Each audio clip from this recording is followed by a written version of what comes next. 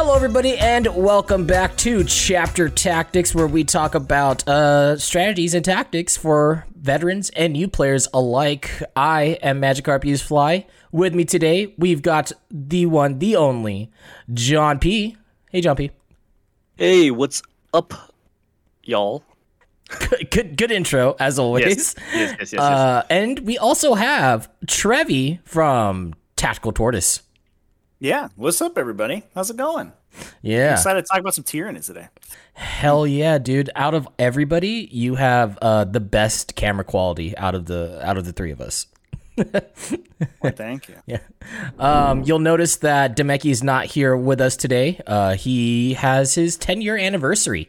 So he's not here today because he is celebrating that. Also, please excuse me because I am feeling just a little bit under the weather.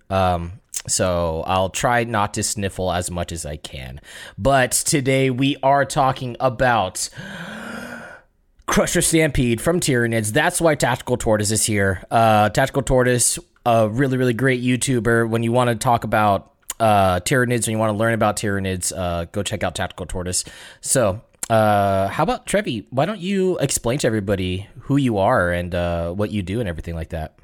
Yeah, for sure. Like Matt said, I'm a YouTuber. I do a ton of content both on YouTube and Twitch for especially competitive Warhammer 40,000.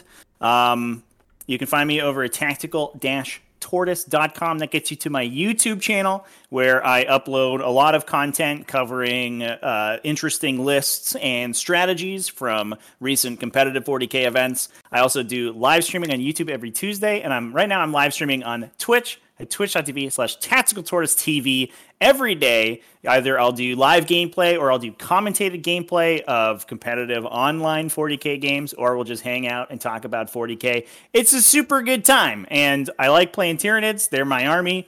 So I'm super excited to be here and talk about some Crusher Stampede. Yeah, so for today's episode of Chapter Tactics, we will be talking about the Crusher Stampede update, what's going on with that, what units we need to be looking at, stuff like that. But before we get into that, this show is brought to you by FrontlineGaming.org, where you can get amazing game mats for not just your 40K games, but almost any tabletop game out there. Purchase miniatures at a discount and join some of the largest 40K events in the industry. They also have the largest 40K podcasting network in the business with shows like Signals from the Frontline, Chapter Tactics, Grim After Dark, and so much more. That's frontlinegaming.org, or you can click on the link in the description of this podcast and all the social media goodies out there. And with that, let's get right into this topic here. I have some cool stuff that we can look at right here. We're just going to crack open this beer and look at the first thing that's going on here with Crusher Stampede. I saw earlier, I think it was yesterday, that Art of War just did an episode talking about Crusher Stampede. John Lennon said that he actually really, really likes it. Nick Nanavati said that he doesn't care for it. And you know what? That's fine. You know, he's not with the Hive Bros. He doesn't understand. John Lennon is a I think, endless proponent of Dimacheron, so it does not surprise me that he would appreciate the theme force or the Army of Renown. Yeah, exactly. Now, if you don't know what the Army of Renown is, you guys probably should know as of right now, just because of how much it's been talked about on things like Reddit and everything like that. But we're just going to go through these real quick. The restrictions for this Army of Renown is that you cannot include any swarm units. You cannot contain any models with wound characteristics of 2 or less. So that means no Ripper Swarms. That means no Termagants. That means no Gene Stealers. All that stuff. The only chaff that you could basically use is Tyranid Warriors and some Raveners. And that's all you get. For each unit from your army that doesn't have the monster keyword, your army has to include at least 1 monster unit, so you have to go 1 for 1.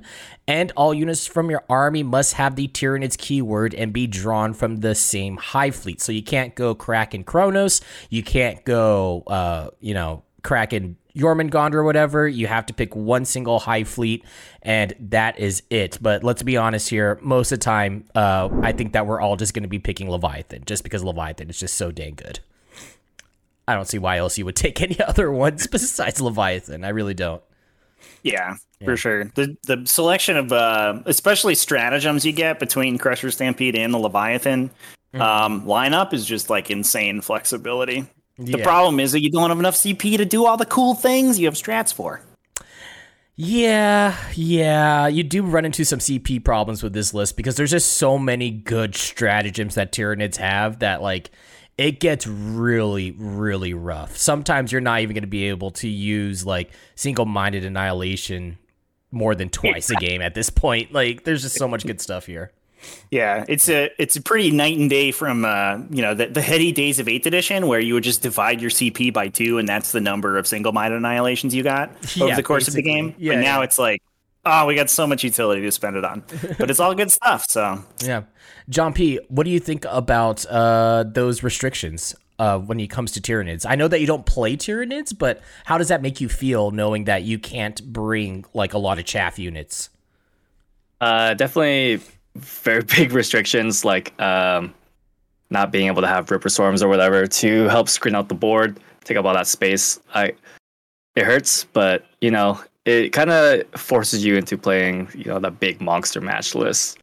I mean, I've seen a few lists that you've thrown around where it's just like you have 6 infantry units and that's it. It's kind of hard to imagine, I guess, as someone that plays Admech and Space Marines, but yeah. Tyranid monster match looks cool. Yeah, it's definitely hard to do things like Rod and do like actions, especially when GW is like trying to push people to do actions. Like if you look at the new stuff that's dropping for like the GT and they're trying to push for troops, and you look at this army of renown, and you're just like, I can't do those things. But those are the restrictions that we have for Crusher Stampede. Let's move over to the benefits that you gain out of it. For the benefits, everything inside of your army gains the Crusher Stampede keyword. Units from your army without the monster keyword gain the Shield of the Hive Mind ability. That's basically just a 5-up invuln. Monster units from your army gain the Hulking Behemoth ability. You have access to the Crusher Stampede Warlord traits. Psychers can gain access to the Mass Convergence discipline. And basically all this means is just that all of your units gain a 5-up invulnerable save just across the board. And if you are a monster, you gain additional benefits, and those additional benefits are not just the 5-up invulnerable save, but you reduce damage coming into you by 1. So basically Duty Eternal. And on top of that, this is the biggest one, is that your models inside of your unit count as the number of remaining wounds on that model when controlling an objective, which is absolutely huge. One thing that people say about, or one people that people do get wrong about this Army of Renown is that it says that this unit or the units can't gain a High Fleet adaptation, and it doesn't mean that you lose that keyword. It just means that you can't gain stuff like Kraken's fallback and charge, but you still gain the keyword. So if you use Leviathan, you can still use the stratagems from the Leviathan Octarius Codex or the update. You just can't use the 6-up Feel No Pain.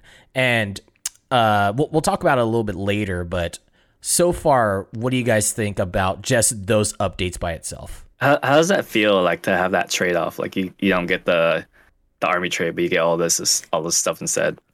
Like the 5-up Feel No Pain, 5-up invul minus 1 damage. Wounds counts as whatever on objective. Yeah, Trevi, what do you think about it?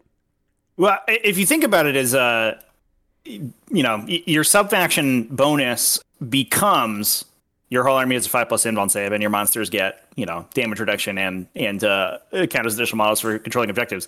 Probably one of the best sub-faction abilities in the entire game, right? Like, army-wide invuln saves and damage reduction is like wildly powerful, and you would trade basically any sub-faction bonus for that in a heartbeat. So, not to mention the fact that it's actually a little bit better than a sub-faction bonus because, like you mentioned, you still get your keyword, so your relics, your warlord traits, your sub-faction specific stratagems still work, but it also affects models that aren't necessarily wouldn't necessarily have gotten the adaptation normally. So I'm sure we'll talk about Harry Dans a little bit later in the episode. Models in auxiliary detachments and and super heavy auxiliaries will get this benefit, at least currently. That might change in the future. I don't know.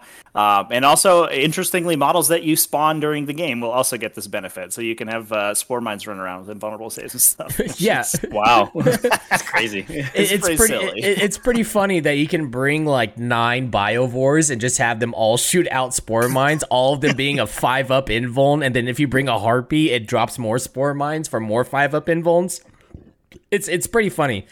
Losing your adaptations, I think the biggest loss here is going to be off of Kraken, just because you don't get that fallback and charge. And when you're running a Demakaran, fallback and charge is just so good with him. And even if you were to use the 2CP stratagem from the Leviathan update to switch him over from Leviathan to Kraken, he still doesn't get the benefits of Kraken, right? So that part really hurts. It also hurts because you can't run Chronos and take Tyranid Warriors to give Hiveguard +1 and then have them reroll their hit rolls of 1. You can't do that. Same thing with like Barbed Hierodulls and stuff. So that's a pretty huge trade-off, but it's not that bad because you get just so much good benefits, like the -1 damage. You know, you're basically becoming a Death Guard right at that point, where you just have -1 damage across the board with all these T7 plus models. It gets really hard to clear those units at that point. Yeah, pretty good. Yeah, pretty good. All right, so. Go ahead. Before we move on, do we want to cover it all for people who might not be familiar exactly what an Army of Renown is and how you unlock these benefits? Yeah, go for it. Do you want to talk about it?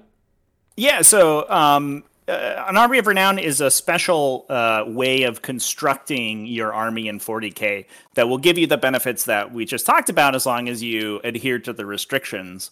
Some things to keep in mind, though, is that these special restrictions will affect your entire army. So in the past, we've seen things like specialist detachments and stuff like that, which will, choose a specific detachment or a specific subfaction and affect only those. But not for Armies of Renown. Armies of Renown impose restrictions on all of your detachments, all of the models in your army. Obviously, as long as you adhere to the restrictions, you get all the cool benefits, and you usually will unlock a keyword that will give you some special stratagems and warlord traits and other things like that we'll cover later for this specific Army of Renown. But these are all just generally match play legal. So if you're going to a tournament, something like that, you can play your Armies of Renown to your heart's content. There's no restrictions on playing them, just as long as your entire army follows the rules that are laid out. Yeah. Yep. People that were saying that, wondering if this is something that is, like, I guess, tournament legal or anything like that. It definitely is. It's the same thing that you would get off of AdMech with their Army of Renown, stuff like that. So you're totally free to work with these things. So let's move on here. We talked about this. Let's move on to these psychic powers real quick. We're just going to touch on these really fast. These psychic powers are all pretty good. 18-inch range on all of them. All of them, they don't need line of sight, so you're good to go there. All of them have a warp charge value of 6. The first one that we have right here. Yeah, it's so easy for Tyranids. Like, you're going to get these off. That's important. Yeah, it's great. It's great. Easy to remember. And when you're working with these 18 wound models, you don't need line of sight, but like it didn't matter anyways because you would have line of sight of them regardless because they're 18 wounds. So it didn't matter. But not having to have line of sight is very, very good for these psychic powers. The first one that we have here is Synaptic Barrier. Synaptic Barrier gives you a 4-up invuln on a Crusher Stampede model, not unit, so you cannot cast these on Tyranid Warriors. You could, but only one of them would get a 4-up invuln, and then the rest of them would have a 5-up invuln. After that, we have Aggressive Surge. Aggressive Surge gives you plus D3 attacks to a Crusher Stampede model. Again, not a unit, so you can't give these over to Tyranid Warriors with Bone Swords or Scything Talons or whatever and give them all plus D3 attacks. It doesn't work like that. It's just for one singular model. And then we have Infused Energies. This one is you get to reroll your hit roll in melee. So you get to fish for whatever you want. It's a full reroll. It's not just reroll failed hit rolls. So you can reroll anything that you had that is a success. However, the only caveat to this infused energies is that you can't cast it on Synapse models, which is silly to me. Yeah. So Yeah, that is one that affects full units, but again, you can't put it on warriors. So the only units that you're taking, Synapse. like, right, maybe Raveners or something. Yeah. That one significantly less useful, since most of the time your entire army is going to be either rerolling its hit rolls in Aelie or hitting on twos. So Yeah. Most of the time you have like what's it called? Massive Scything Talons. So you don't really get anything out of that. You get like you're hitting on 2s or 3s already, re-rolling hit rolls of 1. Yeah. But what I do like is that you can do stuff with the Haruspecs where you can fish for 6s. Like if you use Relentless Flurry, you can actually fish for like double exploding 6s if you take an extra Warlord trait. Not saying that the Haruspecs is the next big thing, but I'm just saying that, that option is there. It is cute. I like that. That's good. John P., what do you think about those traits? I feel like when the reroll the hit roll spell is, the worst of the 3, you're in a pretty decent spot. Yeah. Yeah, because like that plus D3 attacks one's pretty good, considering Nid monsters don't really get that many attacks, right? Usually like 5 or 6 or 7. Yeah. In that range. Yeah.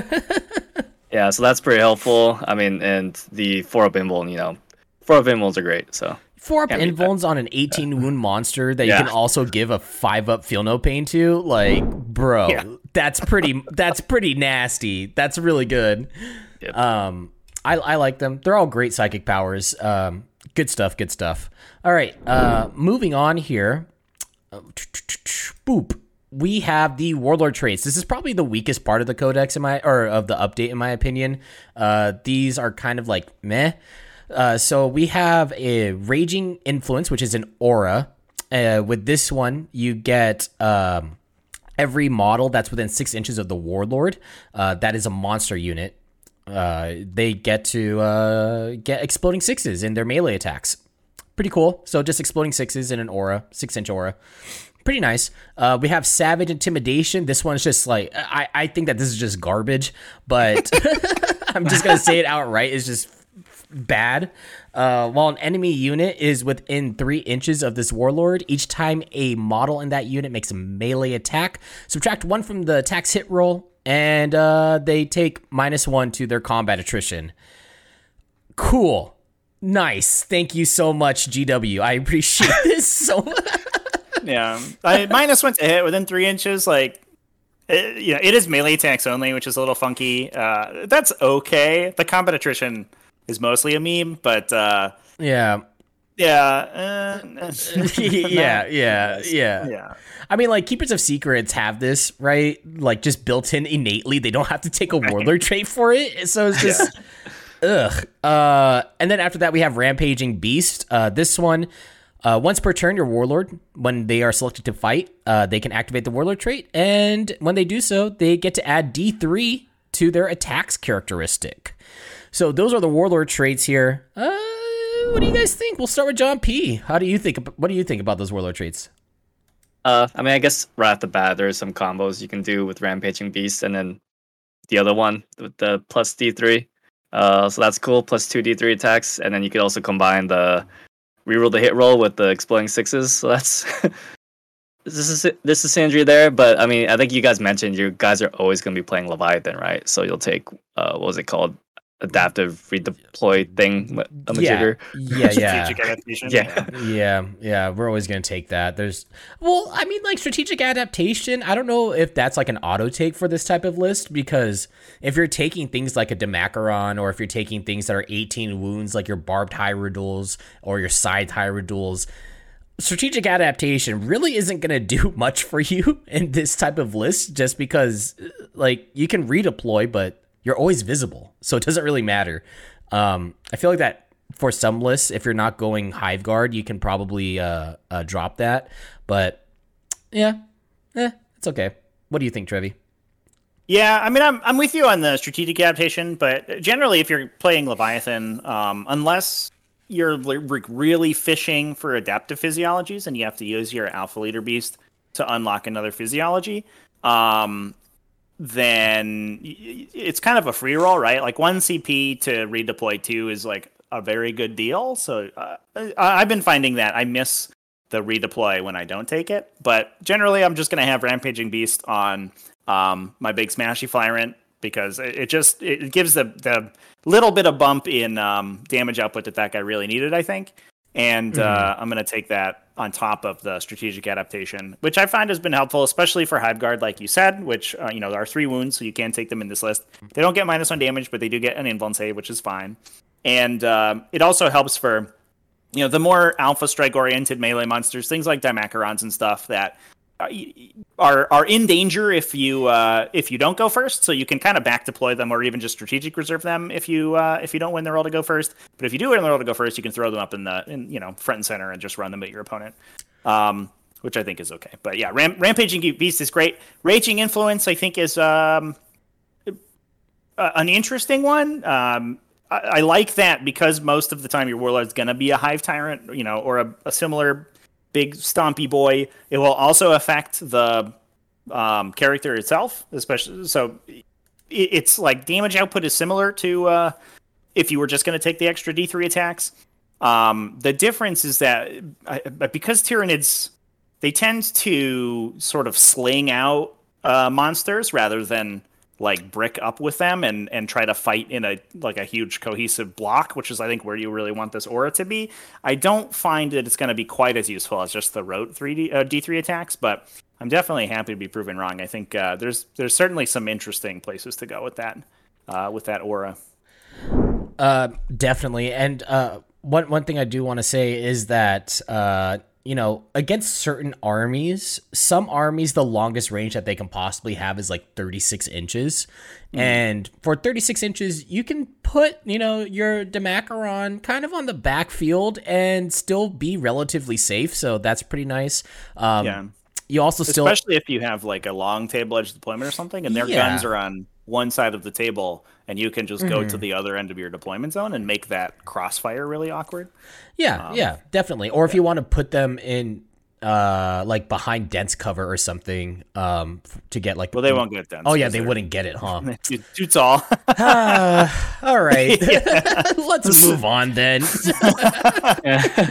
Which hashtag Struggle City over here. Yeah. All right, we got the stratagems. This is the biggest one here. We're going to burn through these because I feel like that some of these are just kind of bleh, and there's really only 2 that really stick out to me here. Thunderous Impact, spoiler alert, this isn't one that sticks out to me. This is 2 CP, basically in your fight phase. I think it's after you pile in. When a monster targets either a monster or a vehicle, you can spend this stratagem for 2 CP. Basically, you get +1 to your hit roll, +1 to your wound roll, and +1 to your attack's damage roll. 2 CP. What do you guys think about that? It's like it has so many like little annoying restrictions on it that the use cases definitely get a little bit awkward. I think this is basically like custom made for a Dimacron. So if you're sinking a Dimacron into something like turn 1, you have a bunch of CP to spend and you really want to kill it, I think this is good. But one of the restrictions on the stratagem is that you can you select one monster or vehicle unit and you can only target that unit with attacks this round. So if you're really trying to like deal maximum damage with the Dimacron or something, and you get up to a big tank or a knight or something and you kill it, you cannot then double fight, right? Because you can't target anything else as long as you've used the stratagem. On top of that, the wording's very strange. It adds 1 to damage rolls, which means if you have a flat damage value like a Hive Tyrant, it doesn't do anything. It doesn't give you any so extra silly. damage. Yeah. Which is why it's really good on Hive Tyrants, but significantly less good for most other things in the army. So, if I could use this on Hive Tyrants, I'd find myself using it a lot. And to be honest, +1 to wound is almost worth 2 CP on a Hive Tyrant if you're going into Toughness 8, because they usually cap at Strength 7. So the +1 to wound on 4s, and then with rerolls from Voracious Appetite, It's pretty good. Pretty good. And then when you think about it, when you get +1 to wound, you're also triggering things like toxin sacks as well. So if you have toxin sacks, you have a flying hive tyrant with murderous size. You're looking at four wounds, and then toxin sacks triggers on a 5 up to wound. So then those are getting 5 damage through, or that's getting like 5 damage through. That's pretty good, especially against things like Thick City. Like that's it's a nice little bump in damage. Yeah. What do you think, John? Go ahead. Go ahead, Trevi. Can we could wombo combo that with the was it the Gestalt Warlord trait for Leviathan that lets you switch into Behemoth for extra toxin sacks? Yeah, you get a 6 damage on 5s. It'd be sick. It's if you're trying to kill a knight, it's a good strat to use. If you need something completely dead. John P, what were you gonna say? Yeah, I mean, like you guys mentioned, this one's pretty niche. Like you said, if you're trying to kill a knight, use it. If you really need that +1 to wound, you can use it. A +1 to damage roll is kind of silly. You guys said, well, why does it have to be a +1 to damage roll? Why can't it just be a flat +1 to damage? Yeah. But yeah. Nothing more that you guys didn't already say. All right. Next up, we have Terrifying Charge. This is for 1 CP. You activate this during your morale phase when and you select a unit that's within engagement range of a monster unit. Subtract 3 from their leadership. Whoa! What do you guys think about that one? -3 leadership for 1 CP. Honestly, it's really not that bad if you think, like, if in certain case, if you're not up against Space Marines, right, or anything like that. K-Suns. Yeah, or K-Suns or anything with Fearless. -3 leadership isn't that bad. Is there anything you can do with that -3 leadership? I mean, like, technically, Tyranids do have a way to get to, like, I think that you can stack things where you can get to, like, -7 leadership or -5 leadership. You put things like, I think it's the Horror gives you -1. You pop this stratagem for another -3. That's -4 leadership right there. And then I think that there's another way that you can get another -1 from there. So -5 leadership. I feel like that this has a certain niche case with another stratagem that's coming up here. But yeah. Trevi, what do you think? Yeah, I think this is one of those stratagems that in about 99% of your games you'll just totally forget about. And then there's that one game once in a while where, like, there's an OBSEC model that's threatening to give your opponent a 15-point primary turn or whatever, and something charged it and left one model alive. And it's down to the morale step to see if that guy runs away. And if you remember that you have this 1 CP strat to give them -3 to their roll, then that's a pretty big deal. But you got to remember to use it. And I think the one situation is, I'm not sure I would spend the 1 CP if you are relying on a combat attrition roll to finish a unit unless you super need to. But if there's one idiot dude left alive on a unit on an objective and you absolutely have to get rid of that guy, then that's the situation I would use it. But it is important to note that the unit that you're targeting with it still has to be in engagement range of the monster in the morale step. So if your opponent pulls casualties from the models that are in engagement, which a lot of times they'll do, especially if you're taking Dimacrons and stuff, they could not be eligible to be targeted by the strat. And it's also your monster has to have made a charge move, so it's basically only in your morale phase as well. So some restrictions on it. It only happens on your turn. Yeah. Wait. So when can you can use this after you know that you didn't wipe the model? You don't have to use this right as you charge. Yeah. It's at the start of the morale phase. So after. Oh, okay. Yeah.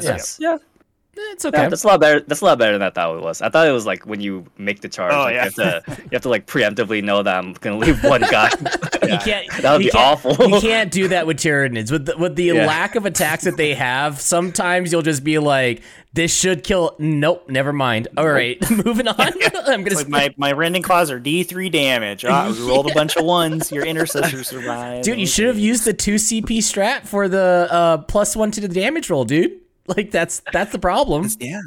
but they're not vehicles. See, you they got me. you just get into what's it called? A sunk cost fallacy, and you just start spending CP just out the wazoo, just trying to make up for something that messed up. It's like it's fine. We've like double fought and rerolled wounds, and like we're like 9 CP down this turn. What's one more? Yeah, just one more. That's all it is. All right, moving on from here, we have Unbreakable Chitin. I'm going to break it down for you guys. It's literally just transhuman. The caveat here is that if you, it costs 1 CP for units if they have 4 or less models.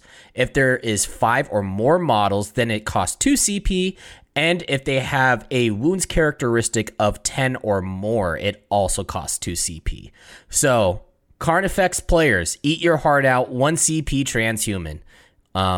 Also, if you take a squad of 4 warriors, 1 CP transhuman. Pretty good. John P., what do you think about that? Yeah, that's incredibly fair. Yeah. Not much to say other than that. After seeing the Grey Knights was like 2 CP, right? Or 3 CP?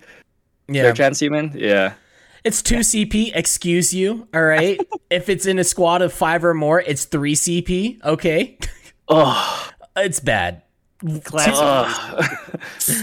CP for transhuman should not exist. It is so expensive as a defensive buff that, like, I don't ever want to use it. Like, it's just not worth it. However, if I am taking Demacaron and, they're out in the open and then somebody's just like, all right, here we go, Sisters of Battle, here's a bunch of Meltas, then I'd be like, okay, all right, transhuman, let's try it out, see if it works. What do you think here, Trevi, about this?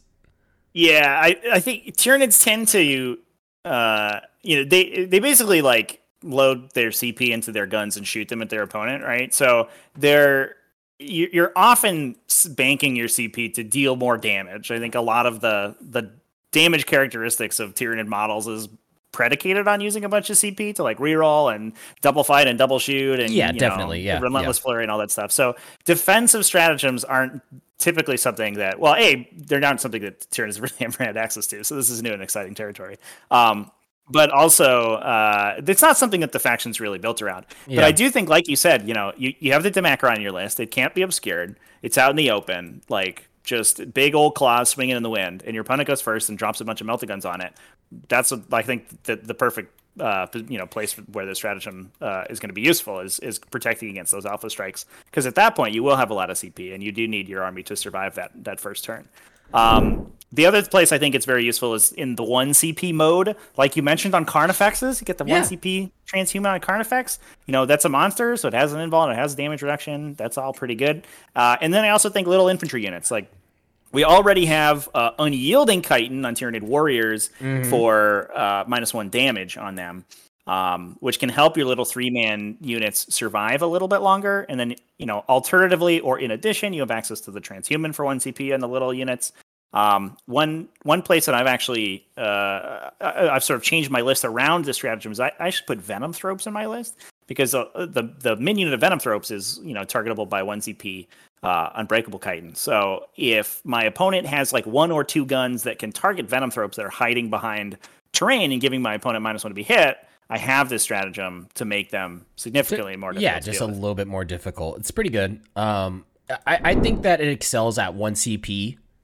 That's when you should be able to use it.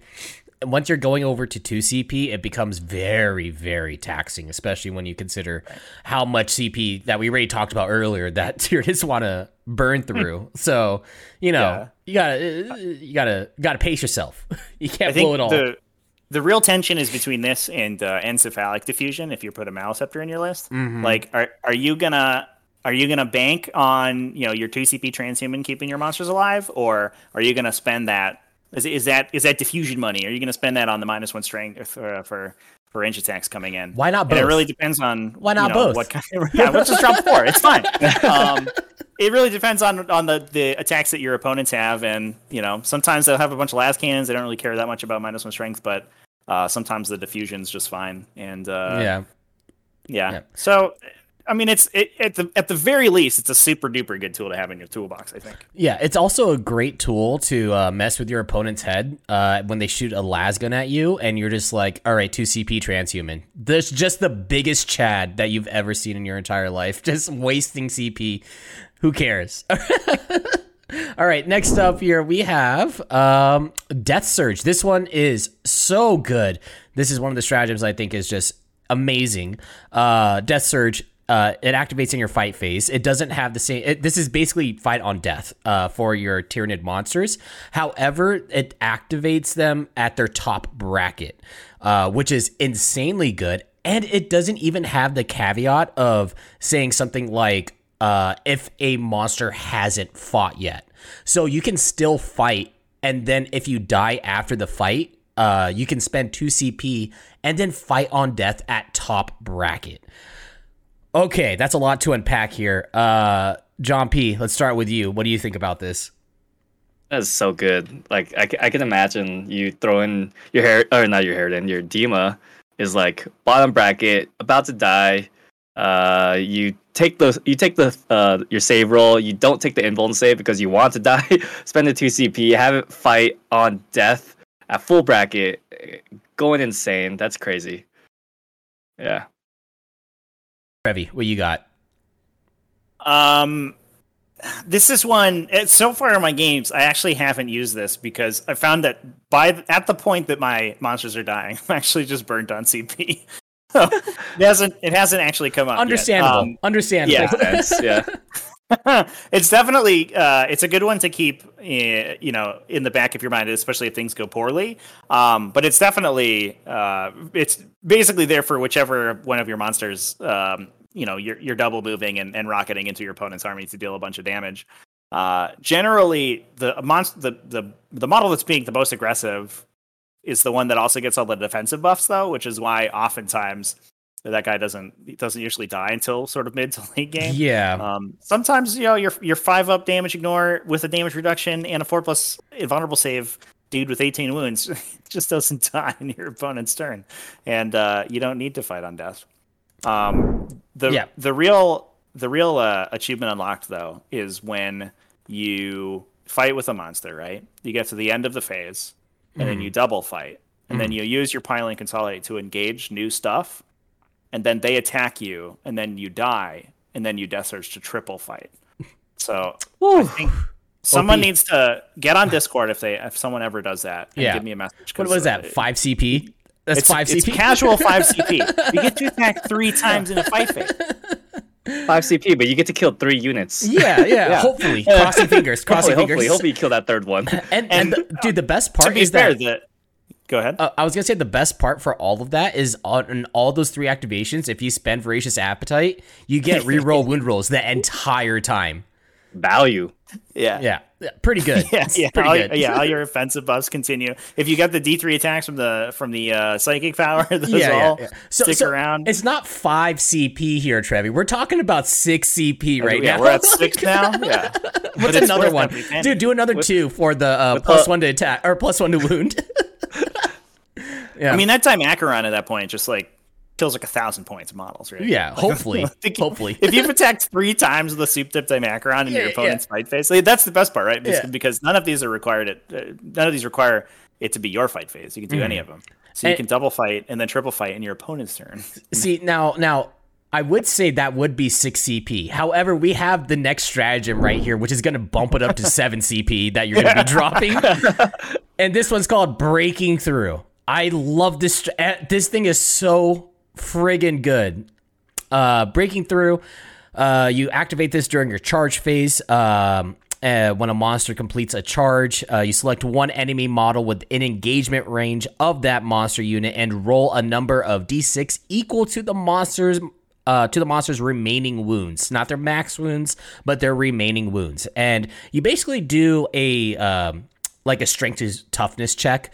If your strength is higher than their toughness, for every 3 or higher, you deal 1 mortal wound. For every 4 or higher, if your strength matches their toughness, you deal 1 mortal wound. And if their toughness is higher than your strength, you deal 1 mortal wound for every 5 or higher, up to a maximum of 6 mortal wounds. this is so friggin' good. And this is what I wanted to say earlier, where this could be a pretty cool and interesting combo when you use Breaking Through along with Terrifying Charge. Like if you're going into something like Termies or just Space Marines with the Daka Flyrant that literally has no melee prowess at all, and you just charge into something, deal 6 mortal wounds, spend another CP for Terrifying Charge, reduce their leadership by 3, and then all of a sudden they're like -5 leadership at that point, and you know, on a 4 or higher, you're forcing them to take a morale check. It's not that great, but Breaking Through by itself, mwah, magnifique. John P, what do you think about this? This is probably like one of the more fun stratagems, and it's so over the top. It's great. I love it. Yeah. I mean, I think the thing is, like, if you're trying to snipe a character or something, most like decent players will probably screen out the character if they know about this stratagem, especially.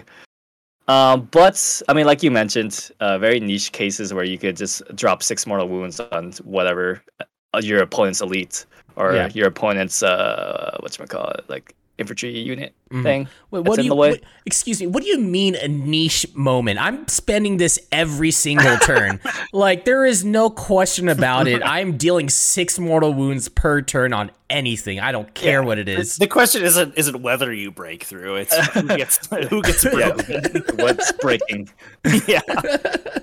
Trevi, what do you think about this strat? This strat's like just pants on head bonkers, right? Like it's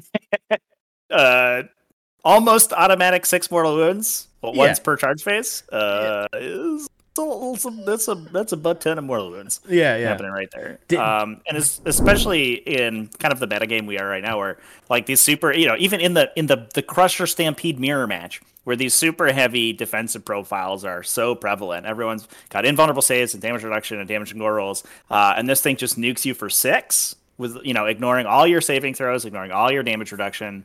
That's just good. That's just super duper good. And then the niche cases where you can hit a character, you can hit a light vehicle like a land speeder, or I used it earlier this week in a game against Harlequins. They're almost nothing but 6 wound transports, and so this thing just goes in and nukes the transport and bails the unit out. That is hilarious. I never even thought about that. Yeah, that's great. You just nuke a Star Weaver. Yep. Yeah, you just pull those things right out of the sky. So I mean, it's a super duper powerful stratagem for sure. Yeah. In 8th edition, this definitely would have not been capped, which terrifies me. Not wrong. In 8th edition, though, it would have been like roll 66, and then on 6s they take 1 more to win. And what's great is that like this is such a good thing for Tyranids, because we have talked about this earlier, where the amount of attacks that they have is very, very minuscule, right? Like you were looking at 4 to 6 attacks, like usually when it comes to these monsters. This makes it so then you can actually swing into high and vulnerable save targets and still do something, instead of just like whiffing and not being able to kill like 2 or 3, right? Like that always happens when you run a D. McCarran, right? It's not going to kill an entire squad. All of a sudden you pop this for 1 CP and you can reliably kill off like a squad or a unit of Terminators, like pretty reliably with a D. McCarran. So totally. And even considering that like 6 automatic damage is on most of the Tyranid monsters equivalent to like +2 or 3 additional attacks, right? Because like 3 attacks, maybe you're a D3 +3, maybe you're into damage reduction, like one of them probably misses or fails to wound or gets saved, and you put two attacks through, which is depending on their reduction, somewhere between 6 and 8 damage.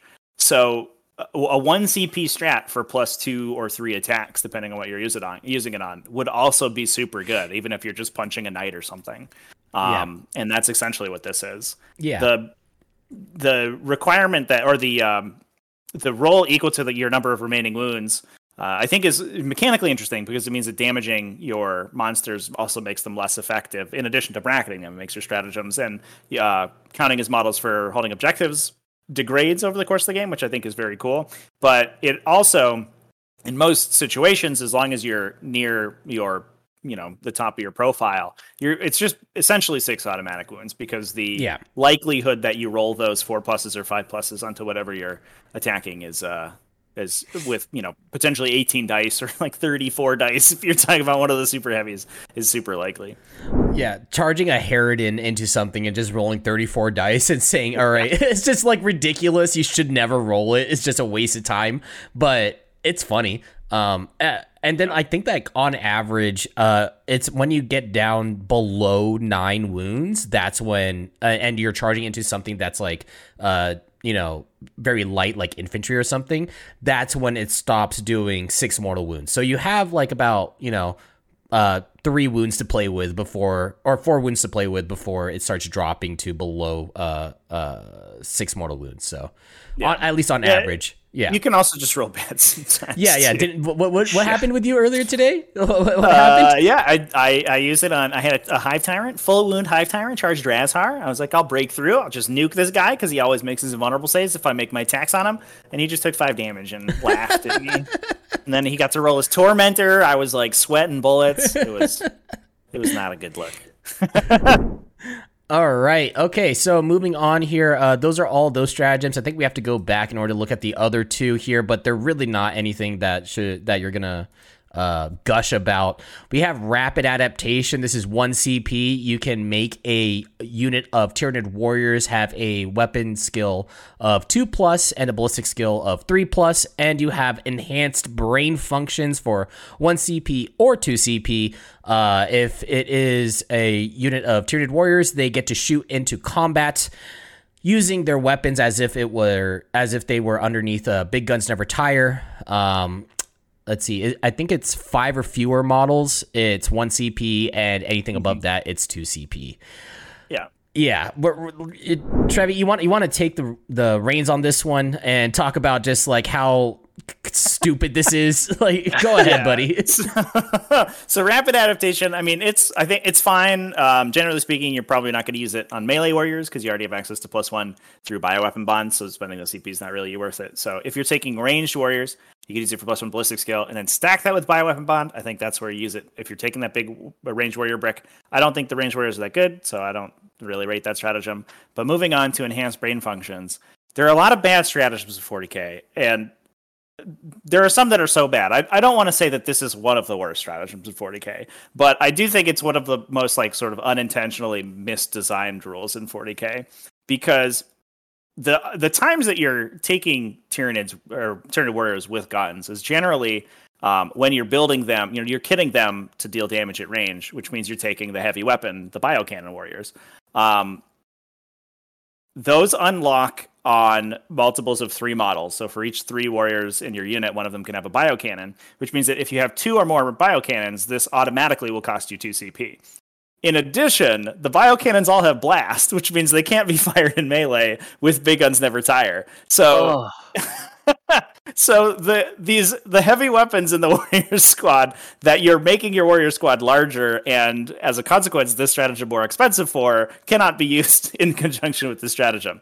So, maybe once in a blue moon, there's you have some extra death spitters on your warriors, and you need to kill 1 extra model to clear an objective or something, and so you're like, 1 CP to shoot in melee. But man, is this just it just doesn't work with how warriors are constructed. It's so silly, dude. It's so friggin' silly. I'm so upset that this was even a thing. Yeah. I agree. I don't want to spend any more time on it because we have other stuff that we could talk about here that's way more interesting, and that's going over some stuff here that that got some gloves. Oh, before we do that, John P, what do you think about all these stuff or all these buffs and things like that you get? Everything we've gone over so far. Yeah. Definitely a very fun way to play Tyranids, in my opinion. You get to bring out all those big old models, very different from, I guess, everything else that we've seen take over the meta. The meta's definitely been very infantry focused, and this is the first instance of like big monsters on the tabletop we're gonna be seeing until, I guess, the Knights Codex comes out. So nice change of pace, nice little breath of fresh air. Yeah, I like it. All right.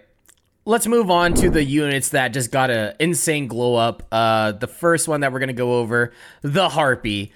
What does a Harpy do? Nobody knows because no one brings a Harpy. But the Harpy is just so friggin' good. The pros for this thing, 30-inch move that you can use in order to snipe objectives, counts as 12 models, drop spore mines and mortal wounds. It's like, it's kind of like a cherry on top. It's not really like something that you want to build for all the time, but if it does drop spore mines, it actually, they get a 5-up invuln. So, a little bit of some move blocking there.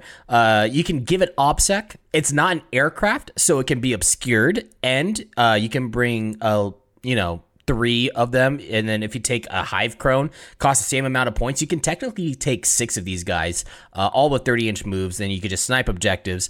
Really, really good. -1 damage, and the 5-up invuln, and it can move block. The cons, I have no idea, just because it's so friggin' good. What do you guys think about this? We'll start with Trevi. What do you think about the Harpy? Yeah, I mean, I think the synergies between the Harpy and all of the abilities you get are super good. The downside, and I think the downside of a lot of these, like, kind of utility monsters, I guess, is that for a unit that, essentially fulfills the role of like a Lictor in a previous list, it's very expensive. And so you're going to have to, decide whether the Harpy is worth the trade-off of like having another big punchy monster in your list. And I think having 1 or 2 of these big utility monsters in your army in order to score secondaries and to disrupt your opponent's lines are going to be very good. But the downside is that it's a lot of damage output that you're giving up to take this thing.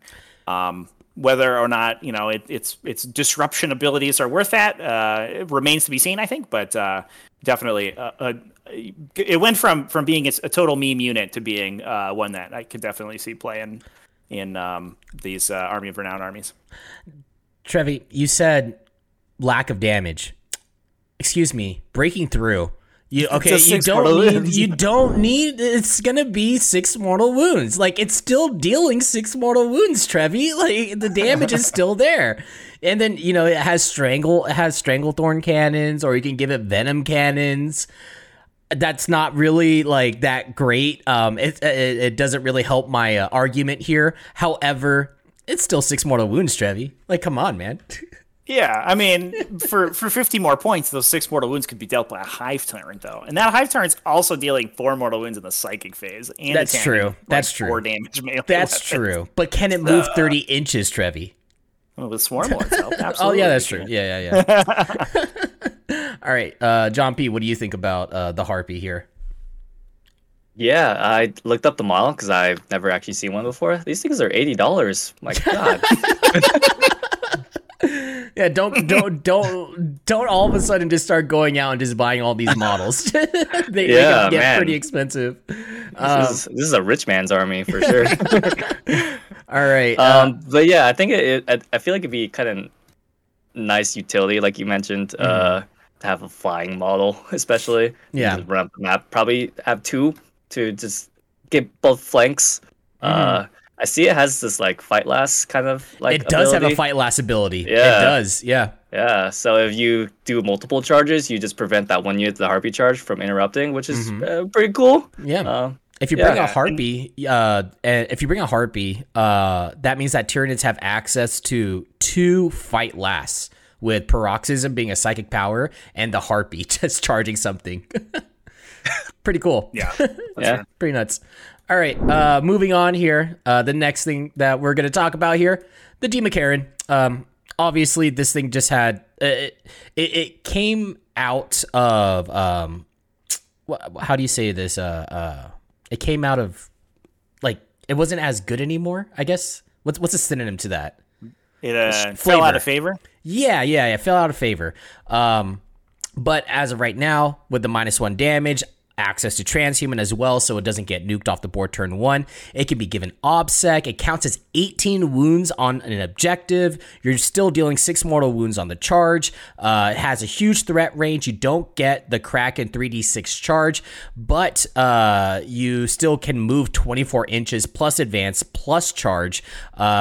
It has flip belt. I put down counts as 12 models, but it counts as 18 models. The only con that it really has is that it's T7, and that's pretty much it. Trevi, you want to take this one on how you feel about the Demacaron inside of an Army of Renown list? Yeah, so the Demas don't get quite as much of a benefit as a lot of other units from the Army of Renown benefits because it already has a built-in 5+ invulnerable save. So the level of sort of additional survivability you get from these guys isn't quite the same as you would from one of like the T8 models. So I think I would hesitate to like base your entire list around Dimacarons because that toughness 7 is going to come back to bite you a lot, and they don't really have the staying power to like sit in the fight for too long because you know there's going to be a lot of like high volume strength 4 attacks or strength 8 attacks that are going to whittle these guys down and kill them. But I do think that the one thing that Dimacaron brings is that that flip belt ability, like you mentioned, which means you can deploy it inside terrain, which not a lot of Tyranid models can do, and it can still move out freely. So despite the fact it has this huge base and it can be body blocked by enemy positioning, it does make your deployment a lot easier. And that also gives it kind of some additional maneuverability because it doesn't have to worry about intervening terrain. So it can alpha strike better than other Tyranid monsters can. So right now I'm playing one Demacaron in my list, just basically for the off chance that I go first, I get to rocket this guy into my opponent's army, put all the buffs on him, and do 1 million damage. If I go second, it's significantly less good, but I think it's there for that, basically to clinch all that extra damage if you do win the roll to go first. Yeah, I definitely agree with that. A Demacaron is still really, really good. I think that taking 1 or 2 of them is going to be the play here when you're running an Army of Renown, Crusher Stampede list, just because of the threat that you get on turn 1. You know, having an 18 wound monster that's -1 damage, just being up in your opponent's face, that can nuke stuff, re-rolling the hit roll, spend 2 CP to fight on death at top bracket as well. You're still dealing more mortal wounds to the Thorax Spine Maw if they don't pull from him correctly, or if you get a really, really good charge and are able to just get into base-to-base combat, basically, or within engagement range of every single model inside of a unit. Great model. I think that he is just amazing in an Army of Renown list. John P., do you have anything to say about Demacaron? It's good. It's just it's good. I'm looking it up on Board Row right now. Don't look at the price, but I think it's funny that they didn't bother to paint a model for the thumbnail. Yeah, I know. It's so silly. Whenever I want to talk about a Demacaron in a video and I want to use a model, it's just a gray model. How are they going to advertise gray models on their website like that, especially a $150 model? It's rude, dude. It's so silly. rude. All right. Moving off of the Demacaron here, we've got the Flyrant. Flyrant, 4-up invuln, -1 damage. Can be given a -1 to wound relic, 16-inch move, 6 mortal wounds on the charge. 2x Devour can still get 6 mortal wounds on the charge, making up for its lack of melee. Can be given OBSEC. It can give off OBSEC. You can give it plus 2d3 extra attacks. The only con is that it's 200 points. It gets expensive, but that's not really even a con. All the cons in these next few in these glow ups, there's like only one because it's all pretty good. You're like fishing for a con also. You're like, I guess that's a bad thing. Yeah, I'm trying to find something bad in it. You can't give it reroll hit rolls, I guess, in melee with the psychic power, and that's pretty much all I got, man. Trevi, what do you think about the Flyrant right now? I know that you love the Flyrant. I love Flyers probably to an unhealthy level. But basically, like all of my Stampede lists have just started with Swarmlord and, at least one Flying Hive Tyrant, probably 2 for the most part. But the Smashy Hive Tyrant, with Monstrous Scything Talons, with Murderous Eyes, so they go to Strength 7, AP4 for 4 damage. You get the additional D3 attacks from the Warlord trait, and then you can buff additional things on top of that. I think is just so much utility. It's such a super duper flexible model. You know, it can deal damage in the psychic phase. It's super duper fast. You can double move with Swarmlord. It can fight aircraft because it itself is a flyer. And it's just really good. I do like the biomorphic Carapace from the Leviathan supplement. Sort of compounding with the 4+ invulnerable save and -1 damage just makes that dude super difficult to kill. And there are some profiles, you know, some armies that are relying on, you know, especially kind of mid-strength 2 damage attacks. So you think like orcs, everything's like strength 6 2 damage and just bounces off this guy. Like everything's wounding on 6s and does 1 damage. And I think that's super powerful, you know, unit to have in those certain matchups. And you know, alternatively, like you mentioned, you could take the Devourer guy who helps shore up your matchups against hordes, which I think the army can have a little bit of trouble with. And you can also just take the support guy with, you know, a Resonance Barb to cast potentially 2 of the mass convergent psychic powers, both at +1. So you're ensured that you get your D3 attacks and your extra invulnerable save out every turn. Super reliably. I think, you know, all of those builds are very good, and definitely I think it's this is certainly the best place for Flyrants. Oh yeah, definitely. And then like one of the other cool things about it is that it has such a small base that it's a great unit. Since it has fly, it can fly over models as long as it doesn't, you know, end within engagement range of something. But it's a great unit to snipe characters as well. It has that 16-inch move. It can fly. It ignores difficult ground, so you can really get in there and find that character, find that little hole that your opponent didn't really screen correctly, and just nuke a character. Great stuff. You can give it adrenal glands as well, so then you get +1 to its charge, +1 to its advance. You can give it psychic scream. You can make it just like deal mortal wounds out the wazoo. You can have the dock effects, have a void crown, so then it can do psychic interrogation all game in order to get secondaries. It's such a good utility unit. I feel like that in every AOR army, you should bring at least one, if it's at least just a smashy one or a DACA one. Yeah. Either one of those, it's going to just pay out. It's just going to make its points back very, very easily. And I think the most important benefit that we haven't mentioned is that it is not 18 wounds, which means it does get hidden by obscurity. Yeah. John P., would you want to say? Yeah, I was gonna say, just everything you guys were just gushing about. It just sounds so flexible. He does whatever you guys want to do. It kind of just reminds me of like a Space Marine captain. Super customizable. You can give it whatever world tray, whatever relic, whatever weapon loadout you need. So yeah, neat. Yeah. It is also one of the only models in the entire, one of the only units in the entire game that you can activate in every single phase of the game. And it's just so much fun, man. I love the Flying Hive Tyrant. Such a good unit. All right, moving on from the Flying Hive Tyrant, we've got the Harridan. These are all like pretty obvious, and we have like some niche ones coming up. But the Harridan, if you guys liked the Harridan before, you're gonna love the Harridan now. T8, -1 to hit, 34 wounds, doesn't bracket until 8 if you take Dermic Symbiosis, 6 mortal wounds on the charge, guaranteed, no matter what. It's always going to deal 6 mortal wounds on the charge. Always wounds on 2s, except if it's against something that's transhuman. Can get exploding 6s as well for shooting and also for melee, if you really want to, but shooting, you can give it 6s. -1 damage now, and a 5-up invuln naturally. You can give it a 4-up invuln. You can give it a 5-up feel no pain. It's a huge distraction. Gets 5 attacks in melee at strength 8, AP 3, 6 damage. You can give it +2 D3 attacks.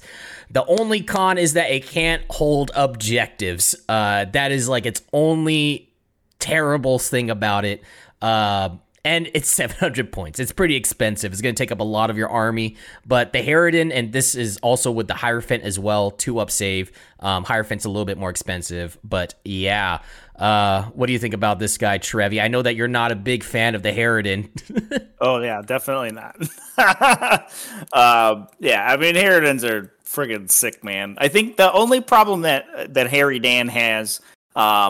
in the Army of Renown is that a Harridan list is basically like already an Army of Renown in and of itself, where you have to play with the restrictions imposed on you by, you know, our Lord and Savior Harridan. And so as soon as you're trying to squeeze a 700 point Lord of War into the rest of your army, and you're also having to fight with the Army of Renown restrictions, it makes list building very difficult. And I haven't found a Harry Dan list I super love in the Army of Renown. That said, a lot of the units that the face of especially sort of standard non-Army of Renown Tyranid list is going to change in GT 2022 because all the secondaries are changing, and so a lot of the units that the Harridan was relying on to score secondaries and sort of shore up objective scoring are going to be significantly less useful because they probably won't score engage. They a lot of times won't score retrieve Octarius data. So that downside might actually not be too bad. That said, the way the Army of Renown synergizes with the Harridan itself is super duper powerful. Like you said, 4+ invulnerable save and -1 damage innately on the Harridan is like nuts. Super strong. Yeah, it's pretty nuts. If you go first, obviously, if you go second, playing Leviathan, you can strategic reserve him to bring him on later. So you ensure that the first time your opponent attacks him, he's going to be shields up with the invulnerable save and the damage ignore from Catalyst, on top of the damage reduction, on top of -1 to be hit for being an aircraft. There's basically no army that one shots that dude once the defenses are online. But like I said, the downside is I think finding the rest of the list that works for him, because you're super duper light on the ground. You have very little objective holding and objective scoring in a Harridan Tyranid list, and especially an Army of Renown list. Yeah, definitely. The damage you deal with that list, though, and the amount of damage you can soak with that guy is wild. So it's probably crazy. will still be fine. Yeah. You can still run stuff like engage if you're running like a bunch of monsters, because that's going to give you engage on all fronts still. You could probably grind them down. And then after that, you could probably take something like To the Last or something else in order to back him up. And you could still probably reliably score stuff. The only problem is just going to be your primaries, because like we said, he just does not control an objective. But who needs to control an objective if everybody's dead? One of the problems with Morty or Mortarion was that he could only kill like at most 1 unit per turn, right? Harry Dan can kill like 2 to 3 units per turn by himself. So that's like one big thing that he does have going for him. John P., what do you think about Harry Dan? It's 16 shots, right? 16 shots, yep. 16, so you can do 8, hitting on 3s, right? Hitting on 3. You can buy a weapon him and get him to hit on 2s. Yeah, hitting on 2s, willing on 2s, you're killing. Yeah. You're killing, you're definitely killing at least 1, and then you could charge something, deal 6 more wounds, and kill in melee. So yeah, like definitely 3 units there. Almost the one of the strike best benefits in the Army of Renown is the extra D3 attacks from the psychic power, because he only has got 5 attacks in melee, so sometimes he flubs in melee, but extra 3 sometimes. 6 damage. Sure, gnarly. 6 He damage. just like bite them. And no, he has arms on the side. Oh, he has arms on okay. the side. Mine doesn't have arms on the side because I haven't painted them yet. But he does have arms on the side. I don't know how he lands. It doesn't make sense to me. He's just constantly flying. His feet are scything talons, so it seems like it would be uncomfortable to walk on. Yeah, right? Like, what? It's like... Oh, God. Harry Dan, super, super good.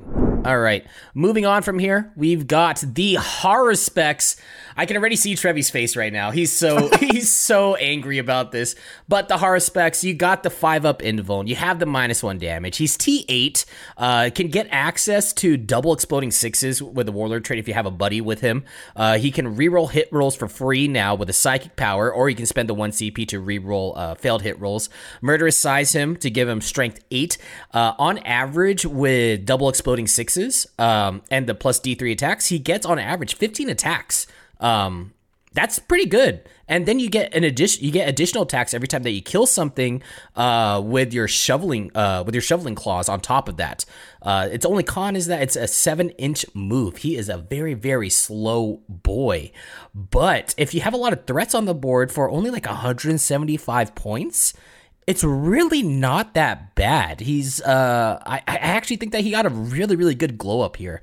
Trevi, what's your opinions about him? Yeah, I think I think that he synergized as well again a lot with a lot of the particular abilities that you get from the Army of Renown. Like you mentioned, my biggest issue, would just be delivery. He's 7-inch move, which doesn't sound like the end of the world, except that he's like a big old base and he's a monster, so he doesn't go through breachable terrain or especially difficult terrain, stuff like that very well. So he's moving 14 with the help of Swarmlord. Maybe you got an advance in there. But a lot of times the way Tyranids play is that they kind of have to project their threat a little bit farther down the table. So he's not a good front line, but as a follow up to a Demacaron or a Flying Hive Tyrant or something that's attracting all your opponents shooting early, he's probably just fine. I think the other big issue that the Haruspex tends to have is like every time that thing you choose that thing to fight in the fight phase, and like somehow immediately like a little gremlin comes and just takes all your CP away because you just have to like fuel that dude with CP to get him to do a bunch of damage. But I think the amount of damage that he can do once you do spend all that CP on him is going to be impressive for sure. John P, what do you want to say about the Haruspex? How much does he cost? Can you tell me how much he costs? Okay. It costs $75. This model is massive. Yeah. I don't know how you're supposed to move this thing around. So yeah, the 7 inches, while it is just one weakness, it's a pretty big weakness. It's the same base as an Exocrine. So yeah. it's out of built from the same model. Yeah. So I definitely understand where you're coming from. It does take a lot to move him across the board. It's on 4s also. Yeah, right. He hits on 4s, but if you give him double exploding 6s and plus D3, and then the psychic power to to reroll his hit roll, you can just fish for 6s or just roll 1 through 3s, and on average he's still getting like 15 attacks with the explosions and everything like that. So pretty good. He kills Space Marines if you give him Murderous Size because it's D3 plus 1. Mm-hmm. Another access to that 2 CP stratagem, the plus 1 to damage rolls. Yeah. You can finally an upside to having random damage. What you could do that would be better is that you can give him a Maleceptor link, so then he can re-roll his damage roll. That's pretty spicy. Or then you're not plus 1ing to hit him though, which is and then you're not plus 1 to hit. But who cares when you have double exploding 6s? You can just fish for it. Yeah. So, and I guess he's only AP1 based on the mouth attack. Yeah, but if you're Maleceptoring him, he gets the rending pretty often, so it goes to AP2. And then if you Murderous Size him, he also gets AP2. So 6s would actually be AP3. I actually think, kind of hilariously, one of the maybe most overlooked and most powerful abilities on his data sheet there is his little ability to regenerate wounds when he eats people. Yeah, he only gets 1 wound per fight phase, but when you have your T8 base, which is a good place to start. Yeah, and you have damage reduction and an invuln save. Every one of those wounds is like your opponent has to wrestle them off the Haruspex. So every one of those he gets back is like kind of a nightmare. He's kind of annoying. Like he's a nuisance. I for 175 points, I'm all for it, man. I wonder if there's maybe a place for the build where you take the adaptive physiology to heal up to 3 every time he fights. Right? Oh, yeah. So he's healing 4 wounds a phase with a damage reduction. Rapid regen, I think. Yeah, that'd be sick. Okay, so after the Haruspex, we have the Mawloc, the funny worm here. I absolutely love the funny worm right now. He can deep strike out of 1 inch to snipe objectives. The counting as 12 models for this guy, that is huge for him. He can, if your opponent does not screen him out, he could just get on an objective and just take it away from people, which is nuts. He deals mortal wounds on his pop-up. He can charge for 6 mortal wounds because he's 12 wounds. He can auto explode as well. So if you pop him up, take an objective, they kill him, and then he just auto explodes. You're still dealing more mortal wounds to people.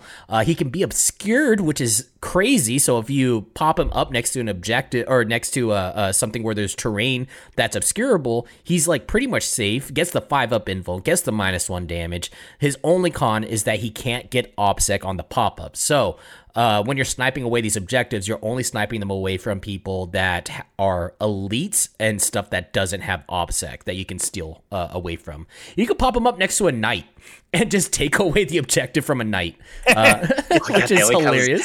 Yeah, wow. Which is funny. Smolak's like adorable. You just want to pet him. Yeah, just pats him on the head. Yeah, he's a good boy. Good job, man. Yeah. he has one of the coolest faces in all of Tyranids with his predator mouth. I love him. Trevi, what do you think about the Moloch? Yeah, I think I love the Moloch in the Army of Renown. I think it basically like fills the same role as the Harpy does. It's less offensive, so you can't use it on turn 1, and you can't charge with him when he comes within an inch. So you can't like go snipe characters and stuff immediately like you can with a Harpy. But he's 30 points less, and that's pretty good. But yeah, no, I think Molochs are great right now. A Moloch's only 125 points, by the way. Wow. Yeah, that's pretty good. Yeah, it's 125, and it's like guaranteed. At least a 6-point VP swing, right? Because you're probably score engage, and you steal an objective from somebody for the most part. And then your opponent has to kill him. And he's not the hardest thing to kill, but he does have a 3+ base armor save, and he's got the invuln save and the damage reduction from the Army of Renown. Yeah, so he's T6. He doesn't go down too easy. Yeah, like they have to at least shoot like, a couple of either small arms storm bolters at him, or like a lot of them in order to bring him down, or some strength 7 weapons. And they don't want to shoot a Moloch. Who wants to shoot a Moloch? No one wants to shoot at him. He's a funny worm. Yeah, your choice for shooting those strength 7+ weapons are the Demacaron that's currently like threatening to fight 3 times and eat your army, or funny worm man. Exactly. John P., what do you think about the Moloch? First, how about you tell us what the price of him is? Okay, let me find this. $80. Oh, wow! I have $80 2 of for those. funny worm. Wow. Yeah. That's crazy. But yeah, what do you think about him? like you said, his biggest strength is that you don't want to kill this thing. There's just so many other threats that you want to have to deal with. But here comes Funny Worm to show up and take your objective from you, and it's gonna change, I guess, the way that, like, if I were to see a Moloch on the other side of the tabletop, it's gonna have to change the way you kind of form place your models on the objective. You kind of have to make sure you take up as much space as possible, so there isn't room for that Moloch to just randomly show up. It could like hinder you from sending those models elsewhere if you don't want the Moloch there. But it's something that could live in your head rent free. Yeah, pretty good. His like worst matchup is going against Space Wolves. If they were to take like anything that has heroic intervention, he just pops up. Like, this is no, go away. What do you mean you want to fight me? You're supposed to be scared. Yeah, exactly. So that's the Moloch. Great utility unit right here. Next up, we have Old One Eye. This is like, dude, the Lictor, I found out that last night when the new GT comes out, the Lictor's basically going to be Captain America because he's just retiring at this point. He uplifted the Codex for like 2 years. He's like, I'm going to take a break. Old One Eye is like the Winter Soldier. You retrieve some Octarius data? The Lictor's like, no, I don't think I will. Not today. But Old One Eye is like the Winter Soldier because he died and he just came back. People are still confused because they're like, is he actually really a thing? We don't know yet. But Old One Eye here gets a 5-up invuln, -1 damage. He has bodyguard rules with Carnifexes. So if you stick a Carnifex behind him, if he's within 3 inches of a Carnifex, he can't get shot at. He gets full rerolls with the Psychic Power now, since he's not a Synapse unit. So he can fish for those 5-ups for additional attacks.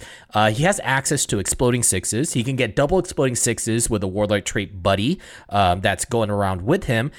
He can use his Crushing Claws at Strength 14, AP 3, 3 damage, and he'll still be hitting on 2s because he gets +2 to his charge, even though his Crushing Claws gives him -1. He'll still go up to a +2. Or to a 2-up. On average, without the Warlord trait for double Exploding Sixes, he averages 12 attacks, and with the Warlord trait, he averages 15 attacks. Still deals 12 mortal wounds on the charge because he is a 9-wound unit, can still get OBSEC, all that good stuff. The only con that he has is that he needs Carnifexes, so then he doesn't die too fast. That's his only con, and he's also 220 points. And he's also an HQ unit, so he takes up like some slots there. But yeah, Old One Eye, he is definitely on the table. Huge glow up on this one. Trevi, what do you think? Yeah, so he is he's a character, right? So he still just gets lookouts are by the rest of your army. So, even without other Carnifexes in the list, I think Old One Eye is still fine. I think the problem here is opportunity cost. He does cost 220 points for a move 7 model, which is a pretty penny to spend. It's more expensive than a Haruspex. It's significant. Yeah, you should take a Haruspex. Yeah. The other downside is that he takes a HQ slot, which is a contentious slot in Tyranids, especially in the Army of Renown. I've had trouble building lists without maxing my HQs because they're, Hive Tyrants are so good. Even just having Neurothropes to get those extra psychic powers out is super important sometimes. So that's a little tough. I do think, especially with the Octari, the changes to Octaria, so that he has access to extra +1s to hit and stuff. So he can get through. He can kind of use his all of his additional +1s he has, so he gets through his penalties pretty well. I think that's helpful, and him also dealing D3 mortal wounds when he charges on top of the 6 he can deal. It's kind of meme. It's funny. He could just plow you for 9 before he makes any attacks, which is pretty cool. I think it's just tough to fit him into lists for that cost. Unfortunately, he's built around a mechanic that doesn't exist anymore, which is too bad. Which is that his exploding attacks are unmodified, so he could get himself like +3 to hit and then explode on 3s. But he can't do that anymore, which is sad. Yeah, which is sad. But he still gets exploding 5-ups or extra attacks on 5-ups. It's still fine. Good. And you could relentless flurry him, right? So that he gets additional attacks on top of that too. Yep. John P, what do you think about Old One Eye here? Yeah, I mean, taking up the HQ slot, like he mentioned, huge deal because you want to take your Swarm Lords and your Hive Tyrants and the whatnot, right? Essentially. Yeah. And if you're taking those, you don't get this guy. But this guy pretty cool. I've always heard him whispered in the wind from Bricky and stuff. Yeah. He keeps telling you to bring Old One Eye, and maybe we'll see you bring Old One Eye now. I am definitely working on an Old One Eye build right now. I'm pretty happy about it. So that's Old One Eye here. Moving on from here, I think we only have one more. I'm gonna see what we have. Yep, we have one more. It is the Tyrannocyte. Trevi, I can feel your anger from here. I can feel it. But the Tyrannocyte, okay, guys, listen. All right, his pros. You can bring more than 3 of him because he's a dedicated transport. Okay, pretty good. He gets 15 shots of Death Spitters or 5d6 Barb Strangler shots. The Barb Stranglers, they have Blast, and also if you shoot into something that has 11 or more models, then he gets just full shots on it, and he gets +1 to his hit roll as well, so he's going to be hitting on 4s. Kind of terrible ballistic skill, but whatever. Deal 6 mortal wounds on the charge. He can hold objectives because he's not an aircraft. He's just a flyer, or he just has the keyword fly. He can be given OPSEC. He move blocks, can be obscured. And the biggest pro for him is that it's garbage. It's complete garbage unit. And that's what makes it good. It's the same thing as a Moloch, right? A Moloch is garbage. No one wants to shoot at it. No one wants to shoot at a Tyrannocyte when you have a Democarian in your face, right? Or you have Hiveguard shooting at you. Its con is that you have to bring an equal amount of infantry units in order to bring it because it's a dedicated transport. But who cares? Bring 6 of these guys. They're great. Trevi, tell them how great they are. Just come on, just tell them how amazing a Tyrannocyte is. It is 95 points for a model with a 5+ ballistic skill, so that's certainly a series of statistics that are on a data sheet. So here's what you want to do, okay? What you want to do is we throw all objective secured, all that stuff. Leviathan abilities, throw them out the window. It's garbage. We don't need those. We're going to take High Fleet Jormungandr. We're going to put as many Tyrannocytes in our army as physically possible. And then we're just going to Lurking Maw stuff and shoot them with 5 Venom Cannons. And that's how you kill people with Tyrannocytes. Relentless Flurry, man. Re-roll your hit rolls of Jormungandr. Relentless Flurry or in Jormungandr. Dang it. But you can ignore cover with the Warlord. Whoa! There you go. It's fun. It's hard talking about this unit because it's so bad. It's so bad, and like to me, that's what makes it good. If you take like 6 of these guys that are just doing their thing on the board, just like going around, just doing plink shots, it fixes like the chaff problem that you kind of have with an Army of Renown list, because you don't have great answers to chaff besides like Twin Link Devourers, and that's pretty much it. You bring Barb Stranglers, all of a sudden you got Strength 5, AP 1/1. Yeah, it hits on 5s, but hit on 4s of your 10 models. Yeah, you get some DACA. It's pretty good. There's also 5 of them, so you shoot 30 times if you blast. Yeah, it's not bad, is what I'm saying. At the very least, it had a very, very large glow up from what it was before. Plus, it's definitely better in the Army of Renown than it is outside. Yeah, and you can charge. It does 6 mortal wounds. It's fine. Like breaking through solves everything. It's okay. It makes anything viable at this point. Yeah, you snipe those characters with your move 6 Tyrannosaur. Yeah. That has fly. Excuse me. All right, it can go over terrain. Wow! It ignores difficult ground. It's a 4.5-inch base, so it can go over terrain that it's in base contact with. Just hop over. Yeah. If it had 12 wounds, or not 12 wounds. If it had like a 8-inch move or a 12-inch move, it might be just like an auto take to me, just because it would move so fast. Yeah. That'd be okay. It'd be you broken. just double move them around the table. I think at that point. Yeah. Forget the metabolic overdrive. Like, go get him, boys. He's a little harpy. He's a harpy for 60 points less. Dude, forget Swarmlord double moving Edema. The biggest chat move is double moving as Tyrannocyte and then popping Transhuman on him. Yeah. It's interesting that a lot of times we talked about like some of these. What's the question? Are you going to attack this thing that's in your backline that's taking your objectives, or are you going to attack the Dimacron in your face? The upside with the Tyrannocyte is that there's no question at all. You're going to attack the Dimacron. You're never going to attack this. Exactly. There's no reason. Exactly. It doesn't do it. Exactly. All right. So we have hit the end here. John P., do you want to talk about the Tyrannocyte? It's garbage, but like it's good garbage. It's garbage, but I mean, I'm thinking it kind of reminds me of that 8th edition like Impulsor Rush build that people were doing with Space Marines, where they had like 5-6 Impulsors with just intercessors in them, and just like controlling the map, and just like there's just a bunch of things you don't want to kill, but you kind of have to because you have to play the mission. Yeah. That's essentially what this is. Yeah, pretty much. This very slight difference, which we probably can just overlook, is that Impulsors move 14 and these move 6. That doesn't really. Yeah, that's the difference. It's like basically the same. Who cares? Those are both even numbers, dude. If you roll a 6 on your advance, you can move 12 inches. Boom! There you go. All right. I guess like we're pretty much done here. Those are the units that had like the largest glow ups inside of this codex. Obviously, you also have the Hierodules, but those are that's obvious. Barbed Hierodules are just great right now at a T8 and stuff. Yeah, what do you guys think about this Army of Renown? Final thoughts about it? Yeah, it looks like a fun thing to play with, especially. I don't know how well they would do against like a Horde army though. Like if they had to go against Tyranids with awful. like just a bunch of Gaunts, right? Awful, terrible. Yeah. Yeah. One of those things like if I see someone playing Crusher Stampede, you're gonna stop. You're gonna stop and look at that table just to see all the cool monsters on the table. For sure. What about you, Trevi?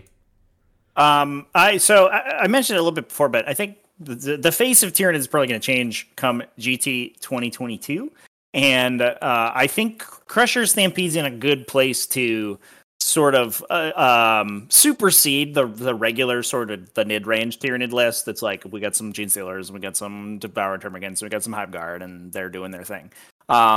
Because that list relies very heavily on those utility units to sit in the back and do actions and get engaged on all fronts, and so that it can kind of castle up for the most part and play very passive. Whereas the Crusher Stampede, we're just YOLOing monsters up the table. So those maneuver secondaries are actually a little bit easier for this list because the changes to things like engage on all fronts don't really matter if your entire army is monsters. So I think that it will, at the very least, be an alternative to the standard kind of Tyranid gun line, but I think that there's a very real possibility it supersedes it. And I think at the very least, it's super duper fun to play. You're just smashing people with big Godzilla monsters, and every game is Pacific Rim. There's just kaiju everywhere. It's freaking The best matchup is going to be Tyranids versus Knights. It's going to be so much fun. for sure. Yeah. All right. So that is it for this episode of Chapter Tactics. Trevi, how about you plug yourself and tell us where everyone can find you? Yeah, for sure. You can find me on my YouTube channel over at tactical-tortoise.com. You can also find me over on Twitch, where I stream basically every weekday. That's at twitch.tv/tacticaltortoisetv. I'm over on Twitter as well. I tweet a lot about 40K and just stuff that's going on at Trevi the Great. And it's a good old time. So come hang out, and I'll see you there. All right. And John P., how about you plug yourself as well? Yeah, you can find me on Instagram and Twitter at Joe Nathan P. And then you can catch me also on Dice Check streams and the Dice Check YouTube channel. Awesome. And as usual, you can find me in an alleyway, probably just hoarding all of the Molochs and Tyrannocytes I could possibly find. Anyways, you live in a fort built out of like Moloch boxes. Yeah. Just a bunch of egg cartons to hold my Tyrannocytes. That's all it is. Anyways, that is it for today. Thank you guys for watching. If you guys like this, make sure you guys leave a thumbs up. Make sure that you guys press the like button. And yeah, we will see you guys in the next episode. Goodbye, everybody. Bye-bye.